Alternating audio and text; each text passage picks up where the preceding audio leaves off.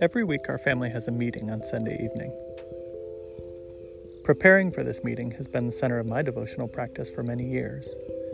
When our oldest daughter went away to college, I started looking for ways to continue sharing this meeting with her. Notes for Meeting is the result of that. We hope you enjoy it.